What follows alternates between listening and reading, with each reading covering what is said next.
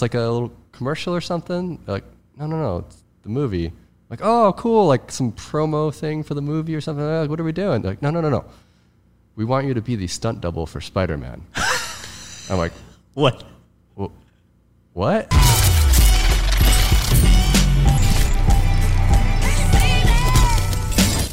What's up, guys? Today's guest is a professional stuntman that has been a Spider-Man stunt double for the last 10 years. Please welcome to the Jamcast, Dave Elson. What's up, dog? Welcome. What's up, man? Good to see you, man. This is one of those super cool ones to me. We're like knocking off all of the throwback homies from when we first started our careers in LA, like so long ago. I think like you were one of the first people that we used to train with all the time back at Gymnastics Olympica. And I think we even did you do Deadliest Warrior too? Oh, yeah. I think we all started on like that Deadliest kept me Warrior. alive because that was when I first moved out and was just like struggling for money. We're getting what, like $250 a day, non-union shoot? I think that's what it was. Wearing ridiculous costumes, dude. Did you do the Spartan Day? Yeah. Oh, yeah. The shirtless Spartan Day? Yeah. I was super glad I didn't have to do that one, bro. But the Samurai Day was super rough. Like these old school samurai costumes in the Valley heat, bro. Oh, man. That was where you cut your arm, right? The Maori one was when I cut my arm, which is crazy. So, yeah, wow. To think all the way back to that. I know. It's crazy the amount of people that actually worked on that show, though, now. And, like, to see where their careers have gone. Oh, I know. Like, I remember Randy Archer was on there. yes, yeah. Randy Archer, who's like, now he's working all the time. It's Solomon was on there back in the day. Phil Severo was on there. Holy crap, I forgot about that. Yeah. There's it's crazy. Bunch of people. Sean Piccinino, who's now a director, like a first unit director. Yep. He was on there back in the days. It's so crazy to look back on. And like you said, it kind of kept a lot of us afloat in the very beginning. That was my first job. I was still in college when I got the call for that. Yeah. And I like ditched class spring semester to come down and film for a couple weeks. And like, that's good. That's how you knew Andrew, right? You guys went to college together? Yeah, correct. Yeah. And he had quit college like our fall semester to pursue stunts. And I was like, good luck, dude. I walk into Noel's house and the first guy that walks in is Andrew. I'm like, what are you doing? He's like, this is my first job. I'm like, no way. So it was so surreal. And then Solomon walked in the door and who was like became one of my good friends over the course of like the last 15 years. So that's crazy. That was like 2008.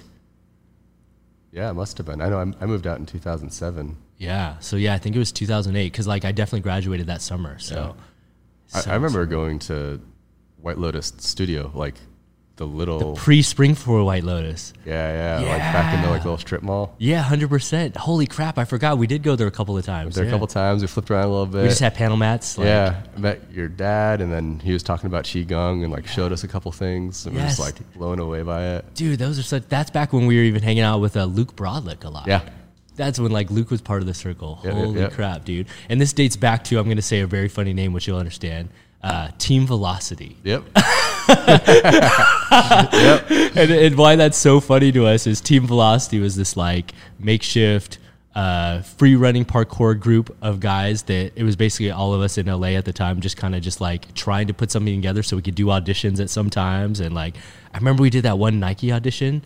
Do you remember the one where Jake flipped into the curtains and he fell? Yeah. Oh my God. He did like a double leg or something. Me and him did double legs, and I turned, I just hear him go, and his legs got caught in the curtains, and he head down. We were just like, all right, not getting this one. Didn't book that one. Thanks, guys. We'll see you later. Such a funny time in our lives, bro. I remember there's a lot of stuff like that, like King Gainer to his face at that one audition. Yes, bro. 100%, dude. Like I think everybody just must have eaten it at some point in some audition. Yeah, that was a time too when everyone was so hungry. We were just taking every and any call. Like, in fact, one of my first SAG jobs, I think I drove you guys to the callback for Coca-Cola. Yeah. And I was in the waiting room. Yeah. And then that's when the guy came out and called me in the room and I booked it. It was crazy. Yeah, I remember that. And that's how I got tafted into the industry. It's like, if I crazy. didn't drive you that day, I would have been screwed. So it's like, because you weren't even like auditioning or anything, right? No, bro. Who was it? It was you and Kane and maybe somebody else. Like, I'm trying. Definitely wasn't me. Like at least three of us. Yeah, and then you drove us. I drove you guys in the Blazer, and then I get called in, get the audition. We go outside, and my car got towed because we were on like in Hollywood in the gridlock 4 to 7 p.m. time zone. It's like so surreal, bro. Oh, that's crazy. Crazy times. I remember that other dude booked it with you who like was not a parkour guy at all, but he was booking every commercial. The Capoeira guy. I can't remember his name. Oh, it's gonna kill me. Yeah, I forget though. He was booking everything because he was like ethnically looking, like very like multi-ethnic looking. He was a nice guy, but he just like was zero skilled. Yeah, he would do things like run up to a wall and do a speed vault off the wall, like sideways. I remember, and he'd do like that kind of like awkward tic tac thing off the wall. Dog. But he was just booking every commercial. He just had the look. Everything at the time. You're totally right. Because besides Victor Lopez and Gabe, technically speaking, there was no real like Hispanics, I guess. But yeah, that guy was on fire. I wish I could remember his name right now. Yeah, I don't know. So crazy, man. Yeah, flashbacks to all these memories, man. so surreal to think about it. And off camera, we were just talking about how you're about to get a power walls from Tesla installed at the house that you own. And it just reminds me all the way back to Panorama City days when you're living in this apartment in like a sketchy part of town where like it was crazy. Back when Solomon lived in a single studio. Yeah. We were in, it was Kane, myself, Mike. Remember Mike? Yeah. And Advent. And it was Nordhoff and Sepulveda in Northridge. And it was like, we were the only white people there. It was like the sketchiest place in the world. 100%. Or Robbie Corbett moved in at one point. Yeah. And he got pulled over by some cop, and the cop was like, what are you doing here? And he's like, I live over here. And he's like, you must be pretty tough. What are you doing here? That's so funny, dude. Times were rough back then, man. Yeah. Like this was like pre any of us getting stunt jobs. Oh yeah. We were like still just trying to make it or break it off, like daily, like day playing stuff, occasional, I guess, like commercials. You know, like it was small stuff. So small. I remember I was paying $250 a month for that place. $250 a month. It was $1,000, and it was a 2-bedroom, and 4 of us were splitting it and sharing bedrooms. So we were each paying $250 a month plus utilities. I mean, that should be a signal of how like where the neighborhood was. If you're paying $1,000 for 4 people to live, like I mean, $1,000 can't even get you like a single in most places in LA out here. Like, not anymore. That is crazy. I know someone that was paying like $2,000 to $3,000 for a single. Yeah. Oh yeah. So 4 people for $1,000 is insane. I was shopping at the dollar store for my groceries. I remember this, bro. I got to the point where I was eating peanut butter and honey sandwiches for like lunch and dinner. Yes. Holy crap, man! It makes like where we've come so much more worth it to remember those times, dude. Like the struggle was so real at a certain point. Like, but like I don't think anybody did. I never cared. It never bothered me the slightest bit. We never like really talked about it as friends. Like when during those times, we never like verbalized like, oh man, times are really tough right now. Like we just kind of whenever we got together, it was just to train. Yeah. Or that was like outside or at GO or something like that. All that mattered. All that mattered was training. Yeah. And then I know one pivotal moment that was super cool was when I finally opened the actual White Lotus with the spring floor. Mm-hmm. We finally had a spot where we could train a little bit more because this was predating Tempest opening. So it's like we finally had a spot where we could train. I remember we would just have crazy sessions with just like the mini tramp, like, and that's it. And like one cheese sessions. Wall. Yeah. And like one cheese wall and that's it. And we were just going so hard for hours at a time. There's this old video of, I think Luke was there. I mean, obviously we were all there. I forget who else. And it's just like this old video that's it might be on Ryan's page. The Free Rent LA, maybe that one? Like I think that it's old on channel. There. Okay. And it was just one of those jam nights where we had like some blocks. Yes. And we were doing like vault to precision flips, and then we were doing some wall flips and stuff like that. I know exactly which video you're talking about. Yeah, I looked at that video when I had Ryan on like a couple of weeks ago, and I was like, holy crap, I remember all these times, dude. And that was just like that typical like nighttime jam sesh, like let's fucking do it. Super small, like six of us at the most, maybe. You know what I'm saying? Like so crazy, man.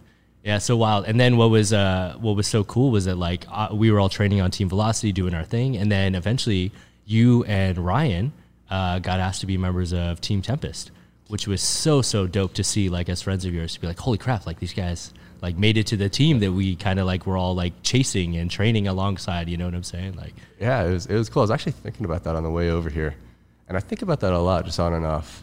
And like, I would never change anything, never trade anything for joining Tempest. But then I look back on it too at times, and I'm like, you know, we all kind of started drifting apart then. Yeah. It's like, man, like part of me wishes that didn't happen, and then we would have stayed like tighter, of course, yeah. But then we all kind of went our way and did our thing. Wouldn't be where we are without that too. It's all part of the journey, you know what I'm saying? Like, yeah, it's so surreal. You guys were literally some of the first like besides the original 4, you, Ryan, and Lucy are like the first 3 on the team that they brought on. It was No Soul, Levi, Ryan and Roscoe, Ryan, Lucy, and myself. Wow, we were that like second generation. The second generation of the team.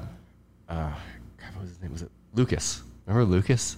Holy crap. The kid? Yeah, little tiny Lucas. What happened to Lucas? You know, like years ago, I started going to Tempest just to kind of train on my own. Yeah. and I was running into him as an adult. Is he tall? He's about average. Okay. That's crazy. Yeah, he just decided to like start training again, and he was probably like 18 or 19. Because I remember back at White Lotus, the original, and that's when Corbin Reinhardt discovered flipping. And now Corbin's like a member of the pro team. It's like so crazy to think about. Like, Yeah. that's wild, man. And so like one thing I always remember back in the days was, I mean, it even plays into, I guess, your name on Tempest. So whenever you join Tempest, you get a nickname. And I'll let you explain the nickname of OJ.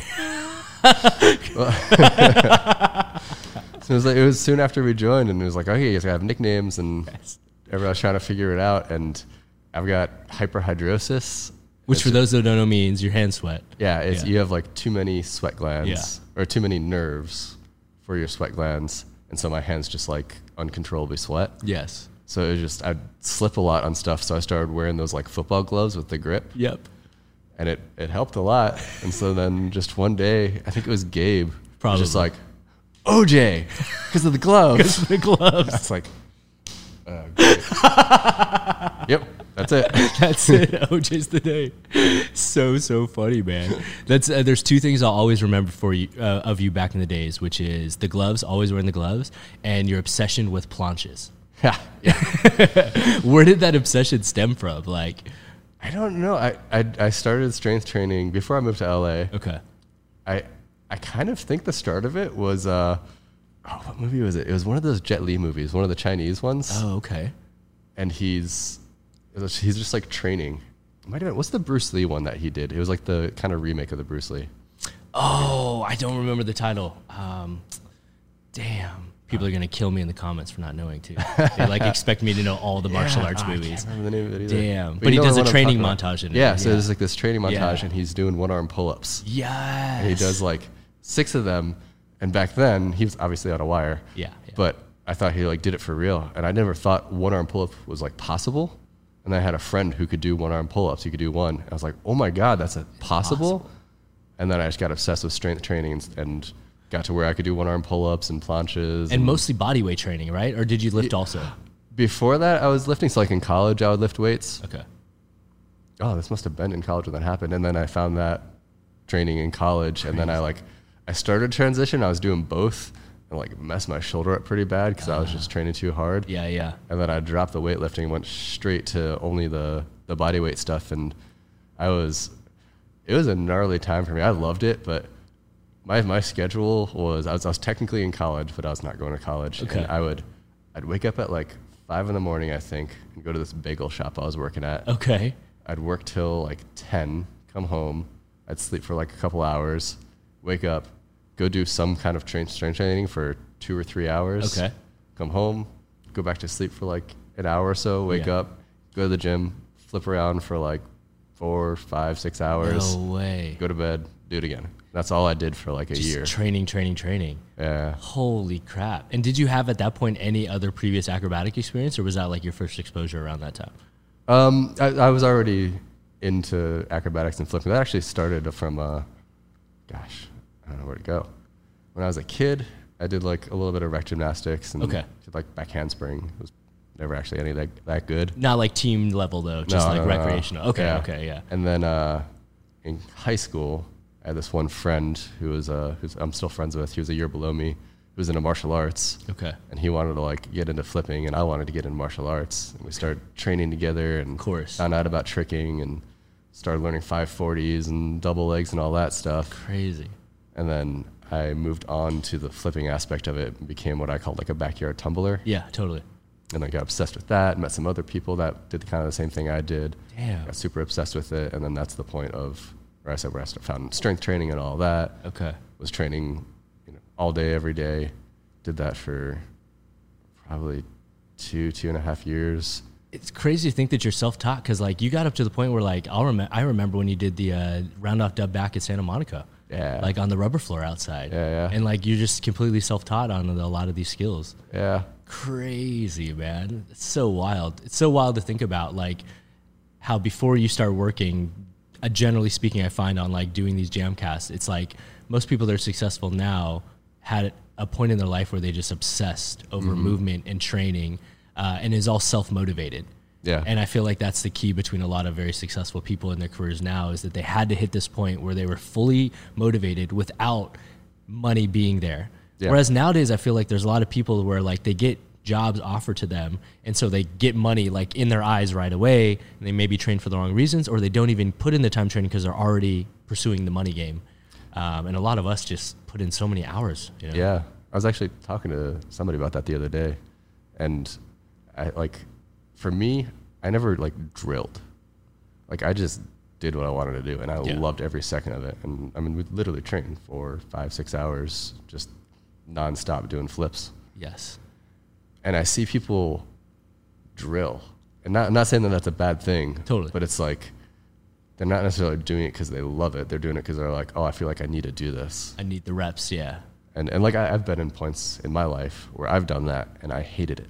Yeah. I like lost my passion for parkour and all that because I was like doing something because I thought I had to. Totally. Versus back in the day, like we're talking about, I didn't care about anything. All I cared about was that I just wanted to do stuff. I wanted to get as strong as I could.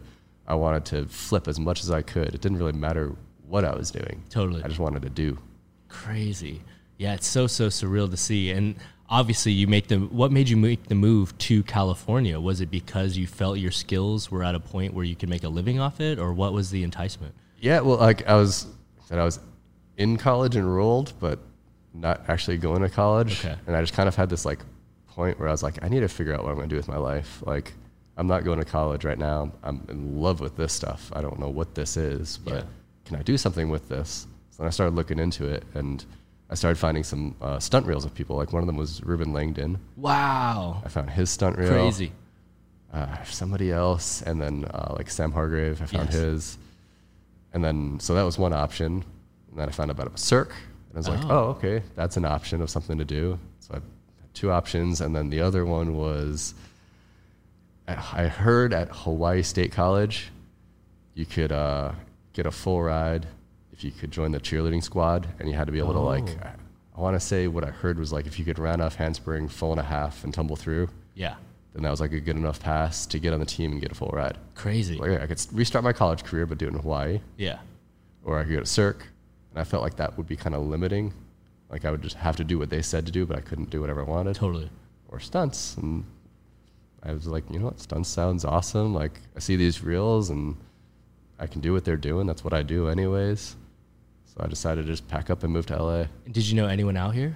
So there was this one guy I trained with. So I grew up in Cleveland. Yeah. He lived in Columbus, and somehow one of my friends knew him, and we would go up to Columbus every so often and do like training sessions with him. His name was Randy. Okay. I forget his last name. He knew Thayer Harris. Wow. Who's now a member 8711. Yeah. Yeah. And so once I like decided to do that, he connected me with Thayer, and this is gonna date me. I AOL Instant Messengered Thayer. Holy crap, dude! People don't even know what AIM is anymore. I know. If you didn't have an AIM handle, like you're pretty young.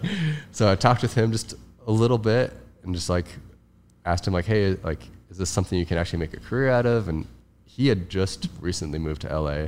He was super tight with Sam Hargrave. Yep. Yeah.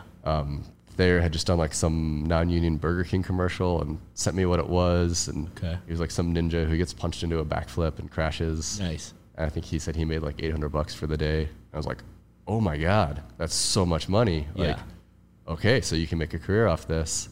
So I talked to him a few times, and then just moved to LA. I think one of the day I got here, I met up with him over at Valley College. Crazy. And he was just like, this is Valley College. This is where you should come and train. There's people. Have fun. No way. Crazy, man. What a wild story. And so, like, when you first moved out here, how long did it take before you got your first job, or do you remember what that first job was? Like, just job period? Yeah, I guess job period, and then like TV or film type job. Yeah. My first job period would have been with Noel Vega. Okay. And I think it was pre-Deadliest Warrior. Oh, wow. It was, because there was like a few little things that we did before he got Deadliest Warrior. Okay. It might have been, God, we did this.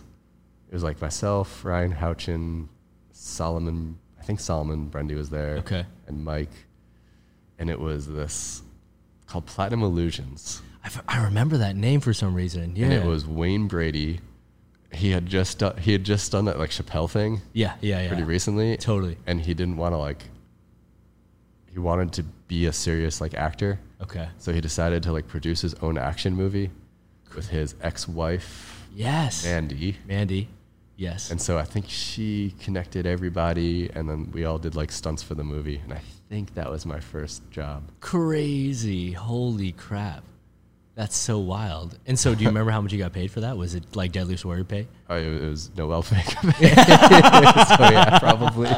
Hey, I mean, props to him. I wouldn't have survived out here if it wasn't for those little things. For real. And I guess the question is having seen Thayer present to you, you can make $800 a day, to then booking jobs you're probably making like $200 a day. Did you get deterred at all in the beginning, or were you just like under the impression that like eventually it'll happen? Like I don't think that was a thought in my mind, because I was still just so obsessed with training and all that. Okay. And it was just like, I get to do what I do all day, every day, and I'm getting paid something for it. Sweet. Cool. It could have been $50. I would have been like, yeah, $50. All right, let me go do stuff. Getting paid for it. Okay. That's crazy. And then obviously we talked about the Deadliest Warrior stages. We all started like working and stuff. You got on Team Tempest, but obviously you got like a bunch of other titles on your belt. But I would say like one of the bigger breaks is the first Spider-Man movie that you got to double on. What was it? Was that 2010 or? Yeah, I believe it was 2010. And which one was that? Do you remember, like, for those out there as like a frame of reference, and who you were doubling on that one? It was the Amazing Spider-Man. Okay. Doubling Andrew Garfield. Yes. Crazy. And how did you get the call for that? And how did that change your life, story. I guess, for lack of a better term? So I had only done a few like SAG jobs since then. Like the first SAG job I ever did was the unit for Troy Brown. Oh yeah, TV show. Victor Lopez got me on there. I worked a few days. I think I worked a few days on Cold Case and like a few days on Heroes, and that was all the SAG work I'd ever done. And so Ilram Choi put me forward. Okay. But I didn't know what it was for. And so I'm trying to like get it all straight in my head. I got a call to come in to just talk to these people about this like Spider-Man thing, but I didn't think it was the movie. Okay. And so I show up, and it was myself, Mark Wagner, William Spencer was supposed to be there, but for some reason he wasn't, and maybe somebody else. Okay. And Vic Armstrong was there, who I didn't know at the time. I didn't know who he was. Yeah. Mark Webb was there, who I didn't know who he was. And they're just talking and like looking at our body types. And I didn't really think anything of it. Did you actually have to do any skills or no? I don't think so. They just mainly looked at our body types, and then just something, I got this like intuition popped in my head. I just put a free running reel together recently. Yeah. And we were leaving, and I turned around and I was just like, hey, I have this free running reel. Like, do you want to see it? And they're like, oh, sure. So I go and I show them my free running reel, and they're like, oh, fucking cool. All right, great. Leave, think nothing of it. And then I'm at this t-shirt shop getting Tempest shirts printed up. Okay. And I get this phone call. And they're like, hey, it's David. I'm like, yeah. And they're like, oh, yeah, we just want to tell you you got booked for Spider-Man. I was like, oh, cool. So it's like a little commercial or something? They're like, no, it's the movie. I'm like, oh, cool, like some promo thing for the movie or something. Like, what are we doing? They're like, no. We want you to be the stunt double for Spider-Man. I'm like, what? What? Okay. And I hang up and I like go back into the t-shirt guy, and I'm just like dumbfounded. And I'm like, I am going to be Spider-Man. Huh. Holy crap, dude.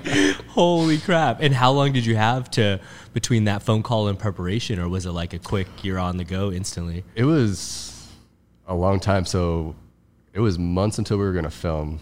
And so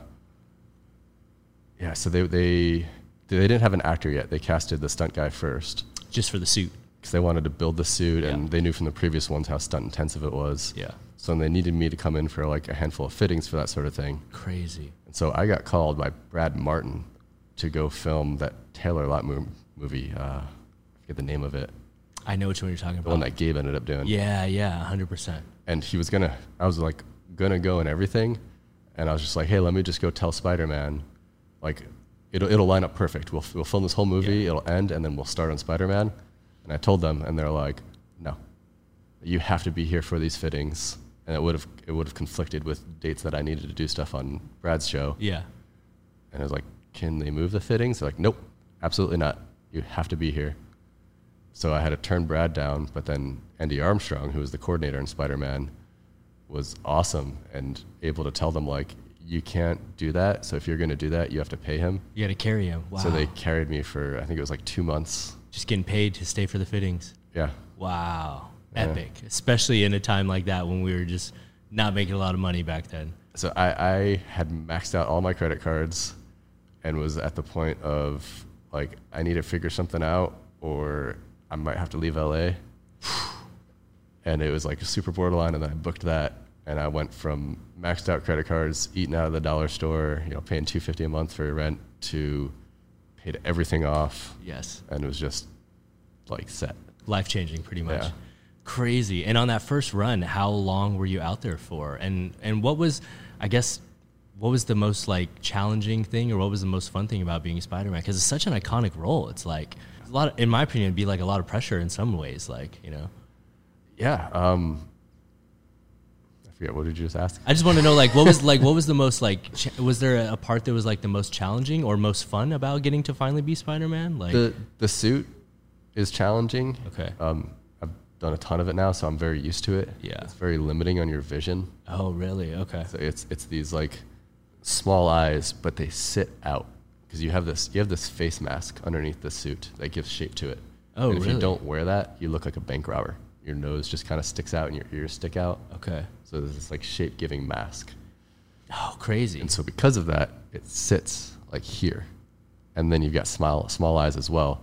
So you can't see down, and your depth perception is really off. Wow. So like one of the things that I figured out to do was, once I got in the suit, if I had to do stuff, I would touch something. So I'd hold like a bottle here, and I'd go to touch it and I'd miss it. And I would just do that until I could dial it in. I'd be like, okay, cool, I got my depth dialed in the Now suit you're now. adapting, yeah. Holy crap. That was challenging, and then it was also very restricting on your breath. Yeah. So if you're doing a lot of stuff, it gets hard. You're just sucking in your carbon dioxide. Yeah. But that too, I've built up like a pretty good CO2 tolerance from being in the suit a bunch. So that was like the beginning challenges. And did you have to like study the poses? Did they put you through like a training lesson on it? We did some of that. Okay. Andrew came in and we did some just like figuring out poses and how to move and all that. But yeah. Crazy. Is there a gag that stands out in your mind as like your most memorable? From that one, yes, it was a sequence. Okay. It was a car thief sequence played by Keith Campbell. Oh, sick. He's Shout playing out the car Keith Campbell. thief. Yeah. There's a really funny story with that too.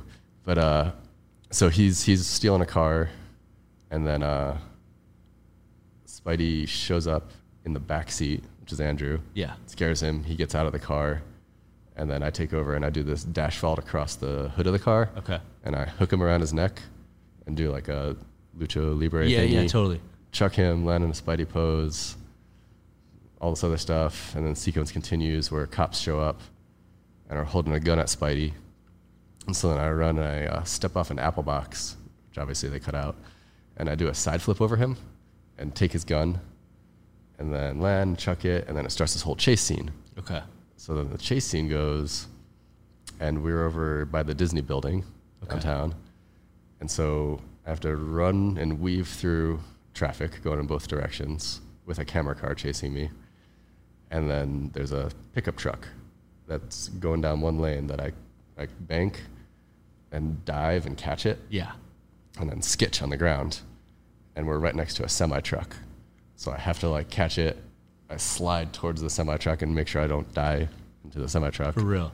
Then I kick up, put my foot on the bumper, do a front handspring into the bed of the truck, Sick. and then jump up onto the roof. And that was like all one thing. And then we put Velcro. We put industrial Velcro Okay. on the semi-truck and industrial Velcro on my hands and feet. And then we had a wire from me to the semi-truck. Okay.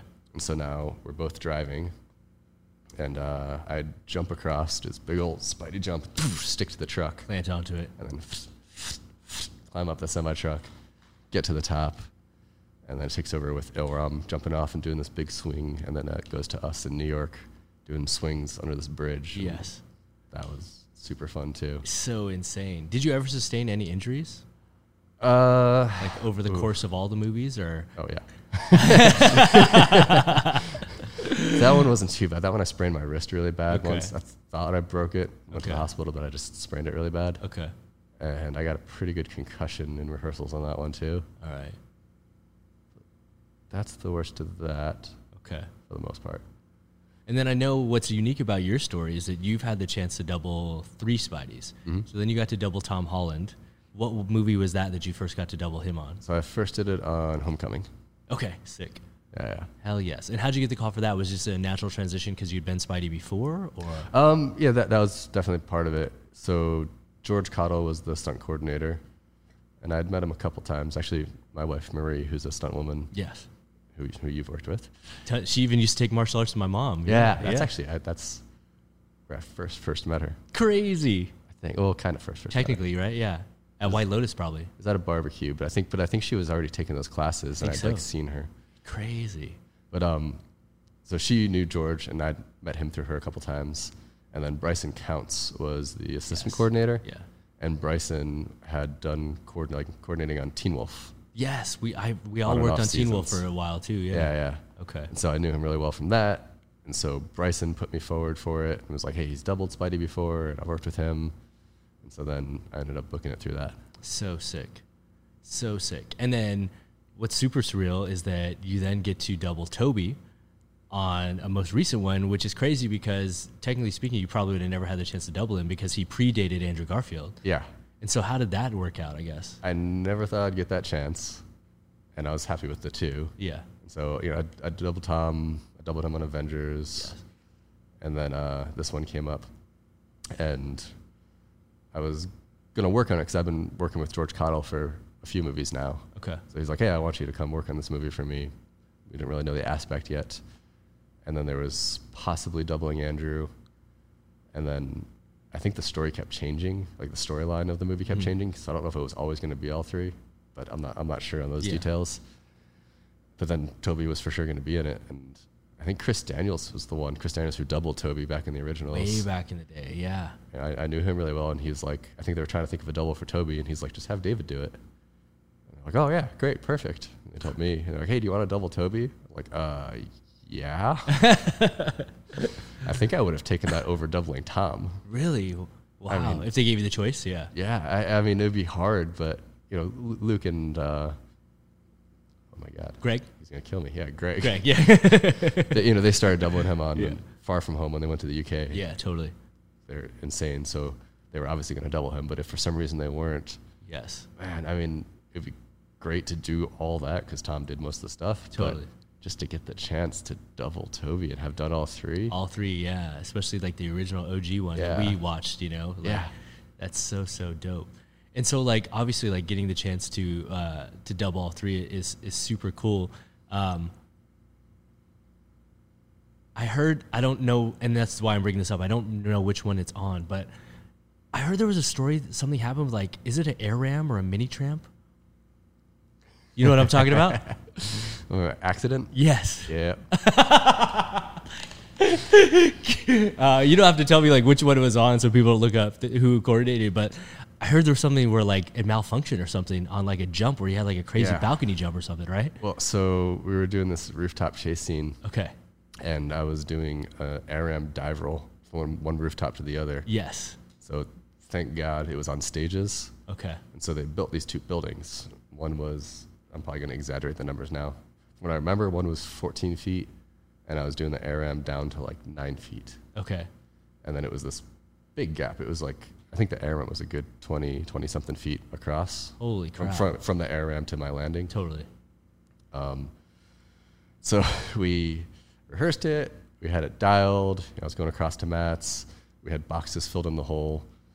And then we were all good and everything, set to film it. So we're like, okay, let's pull the boxes out. And so it's just the concrete stage floor. Yeah. And for some reason or another, the hose blew off the air ram when I hit it.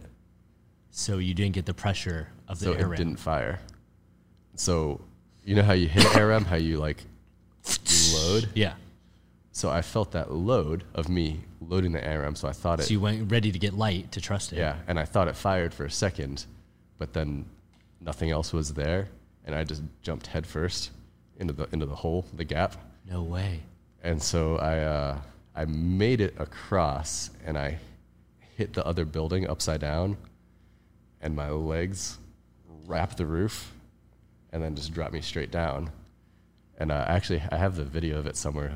How far did you fall? So I fell like 9 feet Did down. you hit the concrete? Or? Oh, yeah. No way. So I have the video of it, and there's one frame where my head's up, and I'm about to just break my neck on the wall. Yeah. And then I just go, whoo, You just tucked. and I huck everything down, hit the wall, and then same thing, I'm just head spiking straight down, about to just head spike onto the concrete, and then again, I just somehow balled up and landed on my shoulders and just collapsed. And I'm on the ground, and I'm just sitting there thinking, I think I'm okay. And then I was like, oh, I think I'm okay. That's probably not good. I better not move. Yeah. So I just laid still. And in the video I have, so I remember Alex Chansky was chasing me. I think maybe Rob Mars. Okay. There's a few guys chasing me, and Alex just yells, call an ambulance, get an ambulance here now. And everybody's freaked out. Everybody runs in, and I'm not moving, so they're even more freaked out. Yeah, you're just freezing, yeah. So everybody comes in, and I just like slowly get up. And I'm like, okay, I actually think I am okay. And so now people are starting to like freak out, and I'm like, no, I'm okay, it's fine. And they're starting to crowd. Yeah. And Vic Armstrong's there, and he was like, okay, everybody, like, he's fine, get the fuck out of here. Yeah. And cleared everybody out, made sure I was cool. And And you were okay. I bruised my big toe. I think Just that from was, hitting the ground.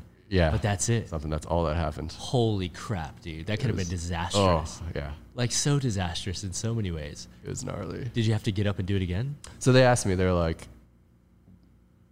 totally cool, but will you do it again? I was like, yeah, I'll do it again. And they were Check like, the ARM? That's what I'd have been like. and they're like, do you want to do it now or do you want to do it tomorrow? And I guess I think I'm different than most. I think most people would want to do it now. Yeah. I wanted to do it the next day.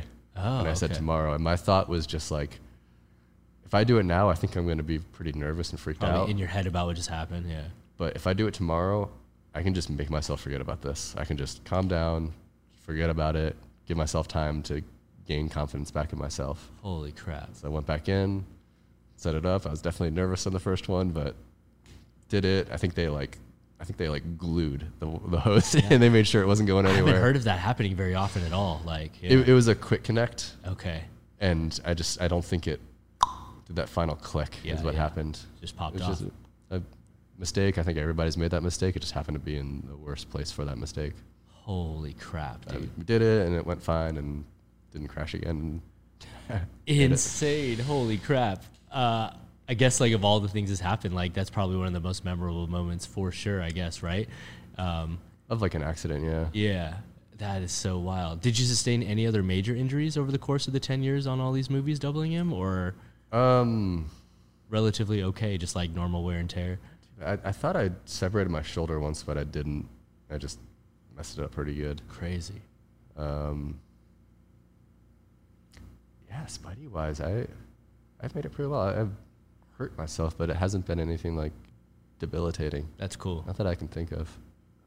So wild. And so on some of these shows, I guess, like, one question people may ask is like, they've heard of other guys being like stunt doubles for Spider-Man also. So are there multiple of you guys out there, or like, how does that work, I guess? Yeah, so on Amazing, it was myself and Ilram, Okay. and then William Spencer came in. Yes. And then on Homecoming, it was myself, Holland Diaz, and Chris Silcox. Oh, no way. Yeah. Okay. And then Far From Home was Luke and Greg. Okay. I think it was just those two. I got to do a little bit of reshoots on it, which was cool. I was like, I still got a little bit of that one under my belt. And then No Way Home, it was just me for Toby, just William for Andrew, and then Luke and Greg for Tom. How do they determine who does what when you're on these like shows where there's three of you? It actually kind of changed. So on Amazing Spider-Man, I was there as like the parkour guy. Okay. So all that sort of stuff was me. Ilram was the wire fight guy. Yeah. all that stuff was him, and William was the skateboard guy. Yeah. So all that stuff was him. And then we pretty much did that. Like I did do some wire stuff, and I did do some fight stuff.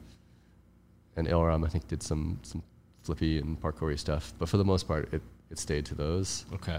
And then on Homecoming, Holland was on first unit. Okay. Yeah, makes sense. I was on second unit. Got it. And then Chris was like the backup to us. And so there wasn't like skill. Like we had the same skill set. Totally. Okay. So it was just kind of that. Crazy, man. And so like over the course of your career, you've gotten to do multiple movies almost spanning a decade. Is there any other thing that you wish that you would have gotten to do as Spidey, or did you like fulfill all of your dreams, I guess, getting to play that role, you know? Mostly filled my dreams. I got to do probably the funnest thing I'll ever do in my life. Which is? It was this helicopter gag. We did it as a rehearsal. Not even in the actual film? We never filmed it. Okay. So there was 2 stages of it. The first stage was they put me on the skid of a helicopter. Okay. And a girl, and I was like swinging her around. And so they filmed out of the helicopter, had her arm up, pretending that we're swinging. Okay. And the helicopter just went, boom.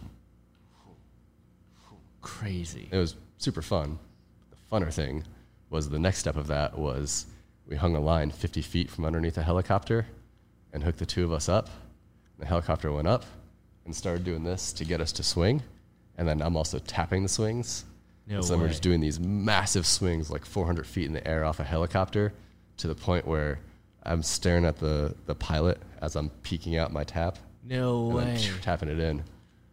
Funnest thing, probably the most dangerous thing I could ever do. I was gonna say. Insanely fun. And from that, this would be stupidly dangerous, but I always thought it'd be so cool to get the best helicopter pilot you could possibly find, the most perfect windless day that there ever was. Yeah. Go downtown, do just Spidey hanging, do the same swing with a helicopter to the point where you can start running off buildings. No way. That would be crazy. It'd be like a mix, because we did something like that on Amazing Spider-Man, where I like ran off the side of a semi-truck and stuff like that with this like whole fire truck crazy swingy setup thing we had. Crazy. But if you could do that with like the helicopter setup, it would just be, you can't do the big Spider-Man swings for real. Yeah, yeah. Like a lot of them are animated. Yeah, we've done pieces of them on Amazing Spider-Man. We did do really cool actual real swings, but for the big ones, it's so big, you have to CG it. Yeah, totally. Unless you did something like the helicopter thing. Crazy. So that would be the only like pie in the sky thing. Wish you could have done, yeah. But otherwise, man, I got to do it all, and it's been awesome. And here's the thing is, like, this is not to down talk on anyone and what they do, but in stunts, most times, generally speaking, the stuff that you get to do in features sometimes is a lot more difficult than the stuff you get to do in television, mostly because you have the prep time, the budgets, and the ability to schedule, you know, instead of TV shooting in 5 to 10 days, you're on a movie for months, and you even have reshoots a lot of times. With that being said, the gags sometimes tend to be insanely gnarlier. Like the times that I've gotten injured and gone to the hospital, most times, with the exception of Deadly Sawyer, we're all on features. Do you ever get nervous before big gags? Oh yeah. And if so, like, how do you overcome it? Or is it, at this point, is it just something that's just so standard, there's always a little bit of fear? I don't think I've ever done a single gag, even the simplest one, without having some sort of nerves about it. Which they say is safe to have. 'Cause they say when you're like cocky and you don't have a fear is when something's going to go wrong. And I super agree with that. And you know, one thing, like when I teach Banzai's stunt school, when I teach the parkour section of that, one thing I teach them about is a healthy fear versus an unhealthy fear.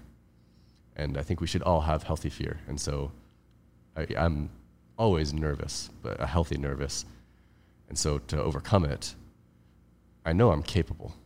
So if it was something that I didn't know I was capable of, I'd probably have some reserves to it. Yeah.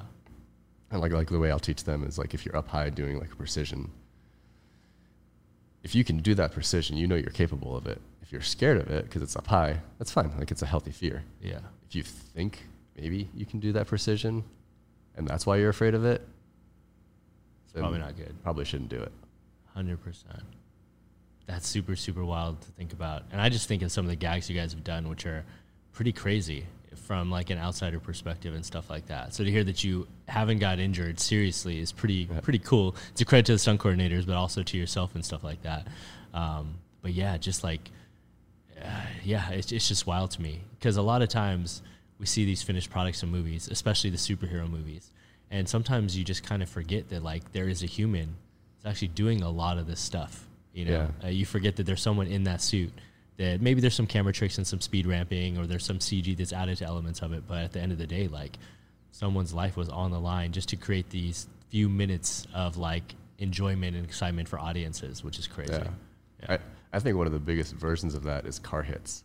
Yeah, bro. Like, it's so easy not to realize. Like, you just see someone get hit by a car in a movie, and Just you're take for like, granted. oh, that's funny. And it's like, there's no other way you do that. You just hit somebody with a car. Yeah, Like that. I mean, nowadays, like, they do cut it up sometimes, which I think is a way better way to do it. totally. Sometimes they do wire gags and Yeah. plate shots, but But like, up until pretty recently, Yeah. if somebody gets hit by a car in a movie, somebody got hit by a car. And, Totally. and the like messed upness of what they looked like happened to them actually happened to a person. and they usually don't show you the aftermath. Like, Yeah, I had yeah. Lucy Romberg on here who got Yeah. destroyed on her car hit, doubling Melissa. And the suit couldn't control it. Split her head wide open. Like, it's insane. Like you said, like, it's one of the few jobs where you could go to work driving your own car, and it's not guaranteed that you're going to drive home in your own car. Like, it's definitely one of the reasons why I tell people, like, we do get paid a significant amount of money, but at the same time, like, the risk factor is there, and you can't ever like lose sight of the fact that it is a dangerous job, or take for granted that you're always going to walk away. Like, we've lost friends in this business. Yeah. I don't know a lot of other friends of mine that have lost friends in their careers just because they went to a day of work. You know, Yeah. it's pretty surreal to think about. You know, Yeah. And it's also a toll on your body too. I was just gonna ask, how are you feeling after all these years of heavy tumbling, parkour and free running, doubling Spider-Man for 10 years? I wish I felt better. I was gonna ask, because here's the other thing: we're also hitting a significant age right now, where we're both like older. We're not old, but we're older right now. Oh, I feel it, man. I think a year ago, a little more than a year ago, I had a disc replaced in my neck. No way, just cuz or wear and tear? I just one herniated just from wear and tear, and it popped so bad that it was pinching a nerve, and my arm started to go into atrophy, and it was just one of those painful things. Wow. So I had to get it replaced, and it's awesome that they could do that, but Yeah. my body's feeling it. I feel that. My knees have actually still done really well. Surprisingly, yeah. But Yeah, yeah. my ankles are Toasted. fried, and my spine's starting to get pretty bad. Wow. And with that being said, like, comparative to how much you obsessed over training in the beginning of your career, predating your career, do you get to train now, or are you suffering the curse of the stuntman where you're working so much you don't get to train? It's a very on and off thing. Actually, like a couple of weeks ago, I'm working with Colin Fallenweider, Yes. and he did a backflip, and I hadn't done one in a long time. I was like, Dude, "Ooh." I haven't done a backflip in years. I can't even tell you last time I did a backflip, bro. I'm talking calendar years. So I was like, I haven't done a backflip in a long time. So I did one, and I think it was like the lowest backflip I've ever done in my life. I was just like, oh, it's not good. So then I just came in every single day before work, and I was just flipping around for like 30, 45 minutes. Just to get it back. And it's still there. Yeah. Which is great. It just hurts a lot more to do it. But so I do that a lot. I'll like get into this like phase of like, I want to train again, and I'll start flipping around, and then either I'll tweak something and have to stop for a while, or I'll just get too busy with work. Yeah. I'll be able to. Same with the strength training. Like, man, I hadn't done strength training in a long time, especially because I was trying to stay small, and then it just didn't matter anymore. So I got back to strength training. I got my one arm pull-ups back. I got planches back, and then I did this. Damn. I had to stop. And then I came back to it, and I went from, I got degraded to doing push-ups on my knees to I was doing almost full planches. I didn't even straddle. I was like really close to full planches. I got one arm pull-ups back again. Yes.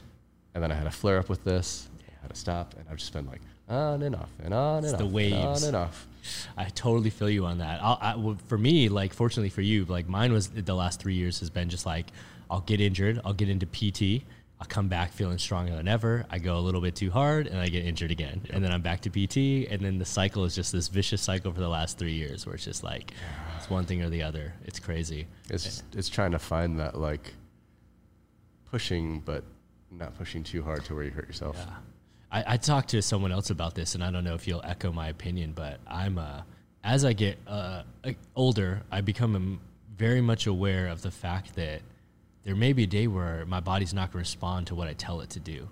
And it's like a super scary feeling. Like, flipping hasn't defined me, but it's been such a huge part of my life forever. Like, I was just at a family reunion this weekend. Like, when I was there, all the kids were like, do a flip. And I was like, shit. 10 years ago, I would have been like, all the kids lay down, let me flip over all of you. I was sitting there like, what flip can I do right now and not get injured because I'm not warm enough? You know, I'm sitting there like, what can I do that's super easy where I'm not going to hurt myself and not embarrass myself? And yeah, it's just super surreal to think about. Like, man, the sands of the hourglass may be on the other side right now comparative to where we were 14 years ago, Team Velocity days. Yeah. And yeah, it's almost like this work has been such a blessing for all of us. We've made more money than I ever imagined we could have. Like, we're at great stages in our life in a lot of ways, but like, I definitely don't train like we used to train. And it's pretty sad to think about sometimes. Yeah. It pops in and out of my head and gets me a little teary a lot of times because I just think back on those days and how much I loved those days and just training all the time and having fun and all that. And I mean, I don't know about you, but I don't think I'll ever be able to do that again. Yeah, life was way simpler back then. Even though we didn't have money, for some reason it was simpler. It was just like wake up, train, eat, train, go to sleep, and then like occasionally you work here and there. And now it's like we go on these crazy movie runs, we do all these, but like responsibilities have increased. You've got mortgages now, like you have a wife now. It's like, man, so much has changed over the years. It's just this natural progression of life, like surreal to sit back and think about. You know? Yeah, I guess you gotta learn to adapt, not lose yourself. Yeah, but adapt. 100%, man, 100%. And so, like, obviously, at this stage, what are the goals now? Like, I know you're currently working on another show in town. Seems like work doesn't seem to be stopping at any time. Do you foresee yourself always being a performer? Do you want to delve into coordinating? Like, there's like a split. Some people never want to coordinate. Some people do. Like, where are you at personally? Coordinating wise, I'm really not sure, but I've been doing rigging lately. Oh, no way. So I started on Red Notice. Okay. With George. Yeah. And he brought me in to rig, and I pretty much strictly rigged on that show. I did a little bit of a spot, but sick. Just rigged, and then I learned a lot. Then I went on to Spider-Man from there, where I got to do both, and that was kind of my dream world of performing, but also rigging. Yeah. And now I'm on a Star Wars TV show. Okay. Again, just as a straight rigger. Like, no they're going to way. throw me in a couple spots here and there to get on camera, but just straight rigging. Dude, you're following in the steps of Chris Daniels. I know. From Spidey to rigger. I know. Crazy. And I like it. My mind works that way. I was going to ask you. It's so, like lends itself to that stuff. It's not for rigging is definitely not for everybody. No. You have to really, you have to think that way, and you have to enjoy it. And I love it. Like, I love figuring it out. I love thinking in that way. Yeah. Having been in the wire so much helps me be able to think that way too. 100%. And just learning, like, I'm constantly learning. The people I'm working with have been doing it for a long time, so I learned so much from them. This is the first show where I've started firing boxes. Oh, sick. And so, like, I keep kind of, it's like a new world for me, you know? Yeah, it's kind of exciting. Yeah. It's wild because rigging is definitely like you don't get the stunt adjustments, but riggers tend to be the first guys in, last ones out a lot of times too. But also, George Cottle is freaking awesome, and this is how it should be. And other coordinators are starting to do this. He gives adjustments for running the box, being on a gold tail. Wow. He has a whole system for that's super what dope. You do as a rigger. Because, I mean, you are putting in extra effort and strength. And, dude, some of these guys are doing insane stuff, especially when they don't get to use winches and they have to hand pull stuff. It's like, dude, these guys are putting in reps all day long. But all that, too. So it's a skill thing as well. So, like, to run a winch, 100%. You can't just throw anybody on a winch. You'll kill somebody. 100%, yeah. So it's a skill. So he'll give you a good adjustment for running a winch. Really? That's dope. Running a gold tail. Like, if you're stopping somebody on a gold tail, like a decelerator, that is a very highly, like, high level skill set. Break someone's legs or save their life, one of the two. Yeah. So he also gives a good adjustment for that. Sick. Being on the button, same thing. Like, you really have to have good timing, and you have to know what you're doing. You have to be able to save the person if you need to save the person. So he gives adjustments for that. That's dope, dude. I didn't know of that. That's really cool. That's definitely a rarity within our business, as far as I knew on all my shows. So absolutely, and then it helps because going from a performer to just a rigger, like you said, on a lot of shows where you're not getting adjustments, you go from making this because of all the adjustments from base to weekly base rate. Yeah, which is still great. Yeah, but But so being on something like this with a coordinator like George, you can still, you know, keep that going. Crazy. Which is how it should be. Yeah, 100%. That's super cool. I didn't know you're getting into rigging and stuff like that. Yeah. That's I love super it. dope. Are you starting to assemble your own equipment and gear, or are you just part of a team for now? George has a 48-footer and a 20-footer full of gear. Yeah. So no need to bring that to work. So no need for that. I've got a little bit of stuff at home just for doing my own playing stuff. I have a little bit of truss at home. I actually built a little truss rig in the backyard. Nice. Okay. And yeah, just that. But yeah, no aspirations for my own gear as of now. Crazy, man. Super, super cool. Well, I had no idea. That's super dope to see. Hopefully I'll see you on set one of these days. Yeah. And now I just know that you're like in the rigging system. So yeah, when I call guys, that's awesome. Who's the lead rigger that you work under? Anthony Genova. Oh, I've never worked with him. So he's been with George for a long time. I think he started on Homecoming. He might even started a show before that. Sick. He's awesome. He was a Navy SEAL, and then he was a physics teacher, high school physics teacher. He's an insanely smart guy, and he went to get into stunts like way back, and I think he's kind of like dabbled in and out, and then he's super gotten into stunts and rigging, and he worked under Chris Daniels and learned a ton from Chris Daniels. Okay. I think this is his first show as the lead rigger. Crazy. Super dope, man. That's so crazy to think about. Yeah, like I said, the Chris Daniels thing was super surreal because the first time I met Chris was as a rigger. Yeah. And he was giving people like a lot of notes on like how to ride lines, and people were like, how does he know all this? And I was like, this guy was Spider-Man. One of the original ones, like, yeah.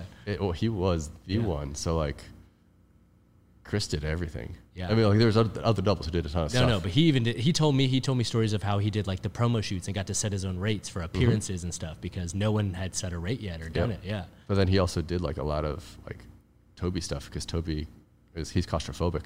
Oh, wow. So he couldn't go in the full suit all the time. Okay. So Chris was Spider-Man. Wow. Epic.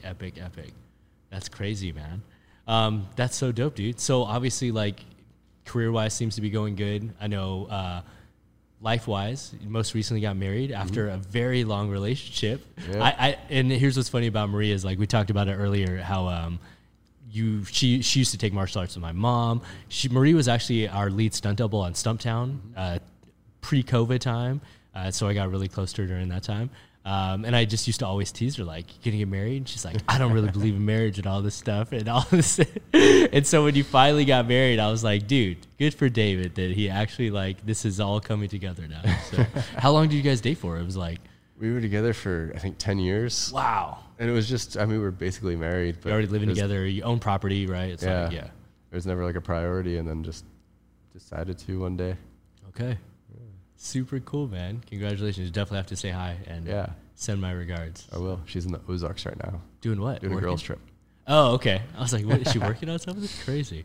Yeah. That's wild. And so, like, that's one thing that I did want to ask you about just briefly before we get out of here, and then we can move on. But it's very rare that we actually get to talk to someone who their partner is in the industry as well. Do you find that it's easier to deal with, like, understanding, like, I guess, the on-set time and schedule and stuff like that? Because a lot of guys that get on here, they have families and kids, and they go away for a long period of time. And one of their biggest regrets is that, like, they are away, and they're lucky that their wife understands and stuff, you know? Yeah, it still is hard. Like, she obviously understands because she does the same career as me. Totally. And so if I go away for a job or long hours or whatever, she definitely understands, but it doesn't make it less hard. Yeah. So, like, I spent the last, like, 2 years working in Atlanta. So just away from home, away from her, away from our dogs. Yeah. And then she came out with me on I forgot I did Haunted Mansion. I rigged on that too. Oh, no way. Okay. She came out with me for most of that and lived in Atlanta and picked up work out there and everything.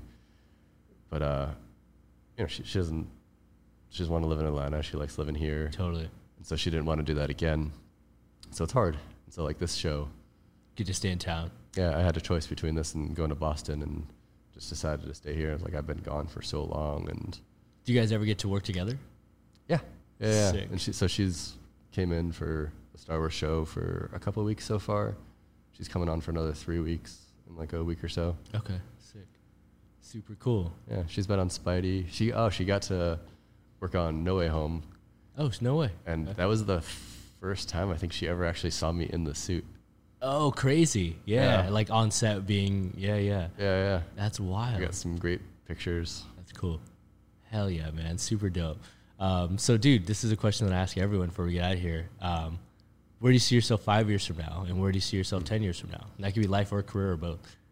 I don't know. I'd love 5 years from now. I would love to. It's gonna sound weird, but almost be like semi-retired. Okay, I got you. Pick and choose your work, I guess. My dream is to work on like 1 or 2 things a year. Yeah.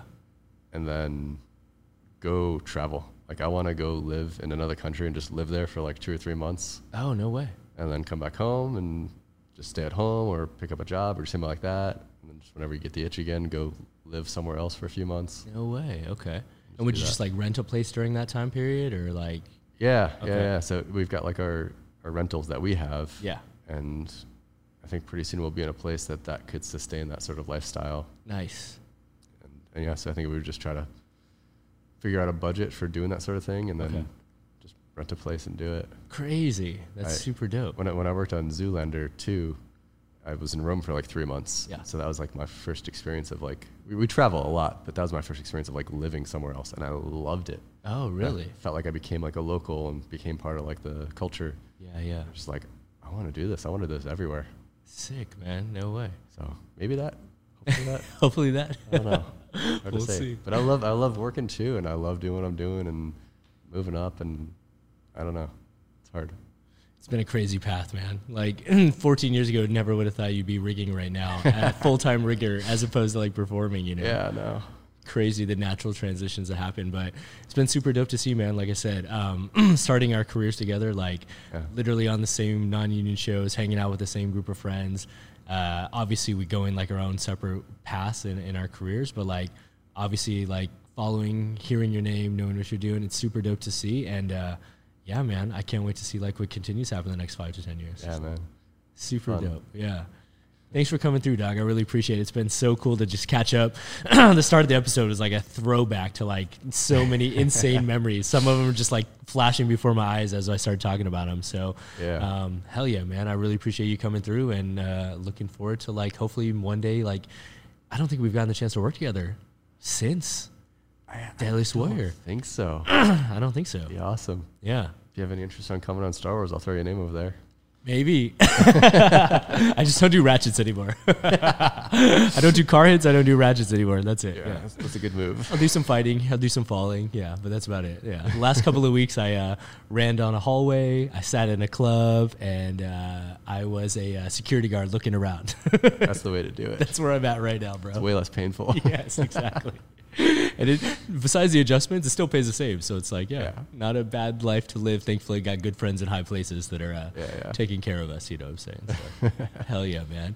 Well, dude, before we get out of here, can you just look in this camera and tell people where they can continue to stay up to date and follow your journey, whether that's Instagram or anything you want to shout out? Feel free to do so. We'll put it on the screen. Yeah, I'm not the best at posting, but I got Instagram. It's at Delson310, DELSON 310. I try to be better on it. I'll try to still be better.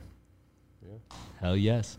Guys, with that being said, please be sure to hit that like button, comment, subscribe for brand new episodes each every week. Join us every Monday for Jam Breakdowns and every Friday for brand new Jamcast, interviewing influential members of the movement community like Mr. David Elston himself.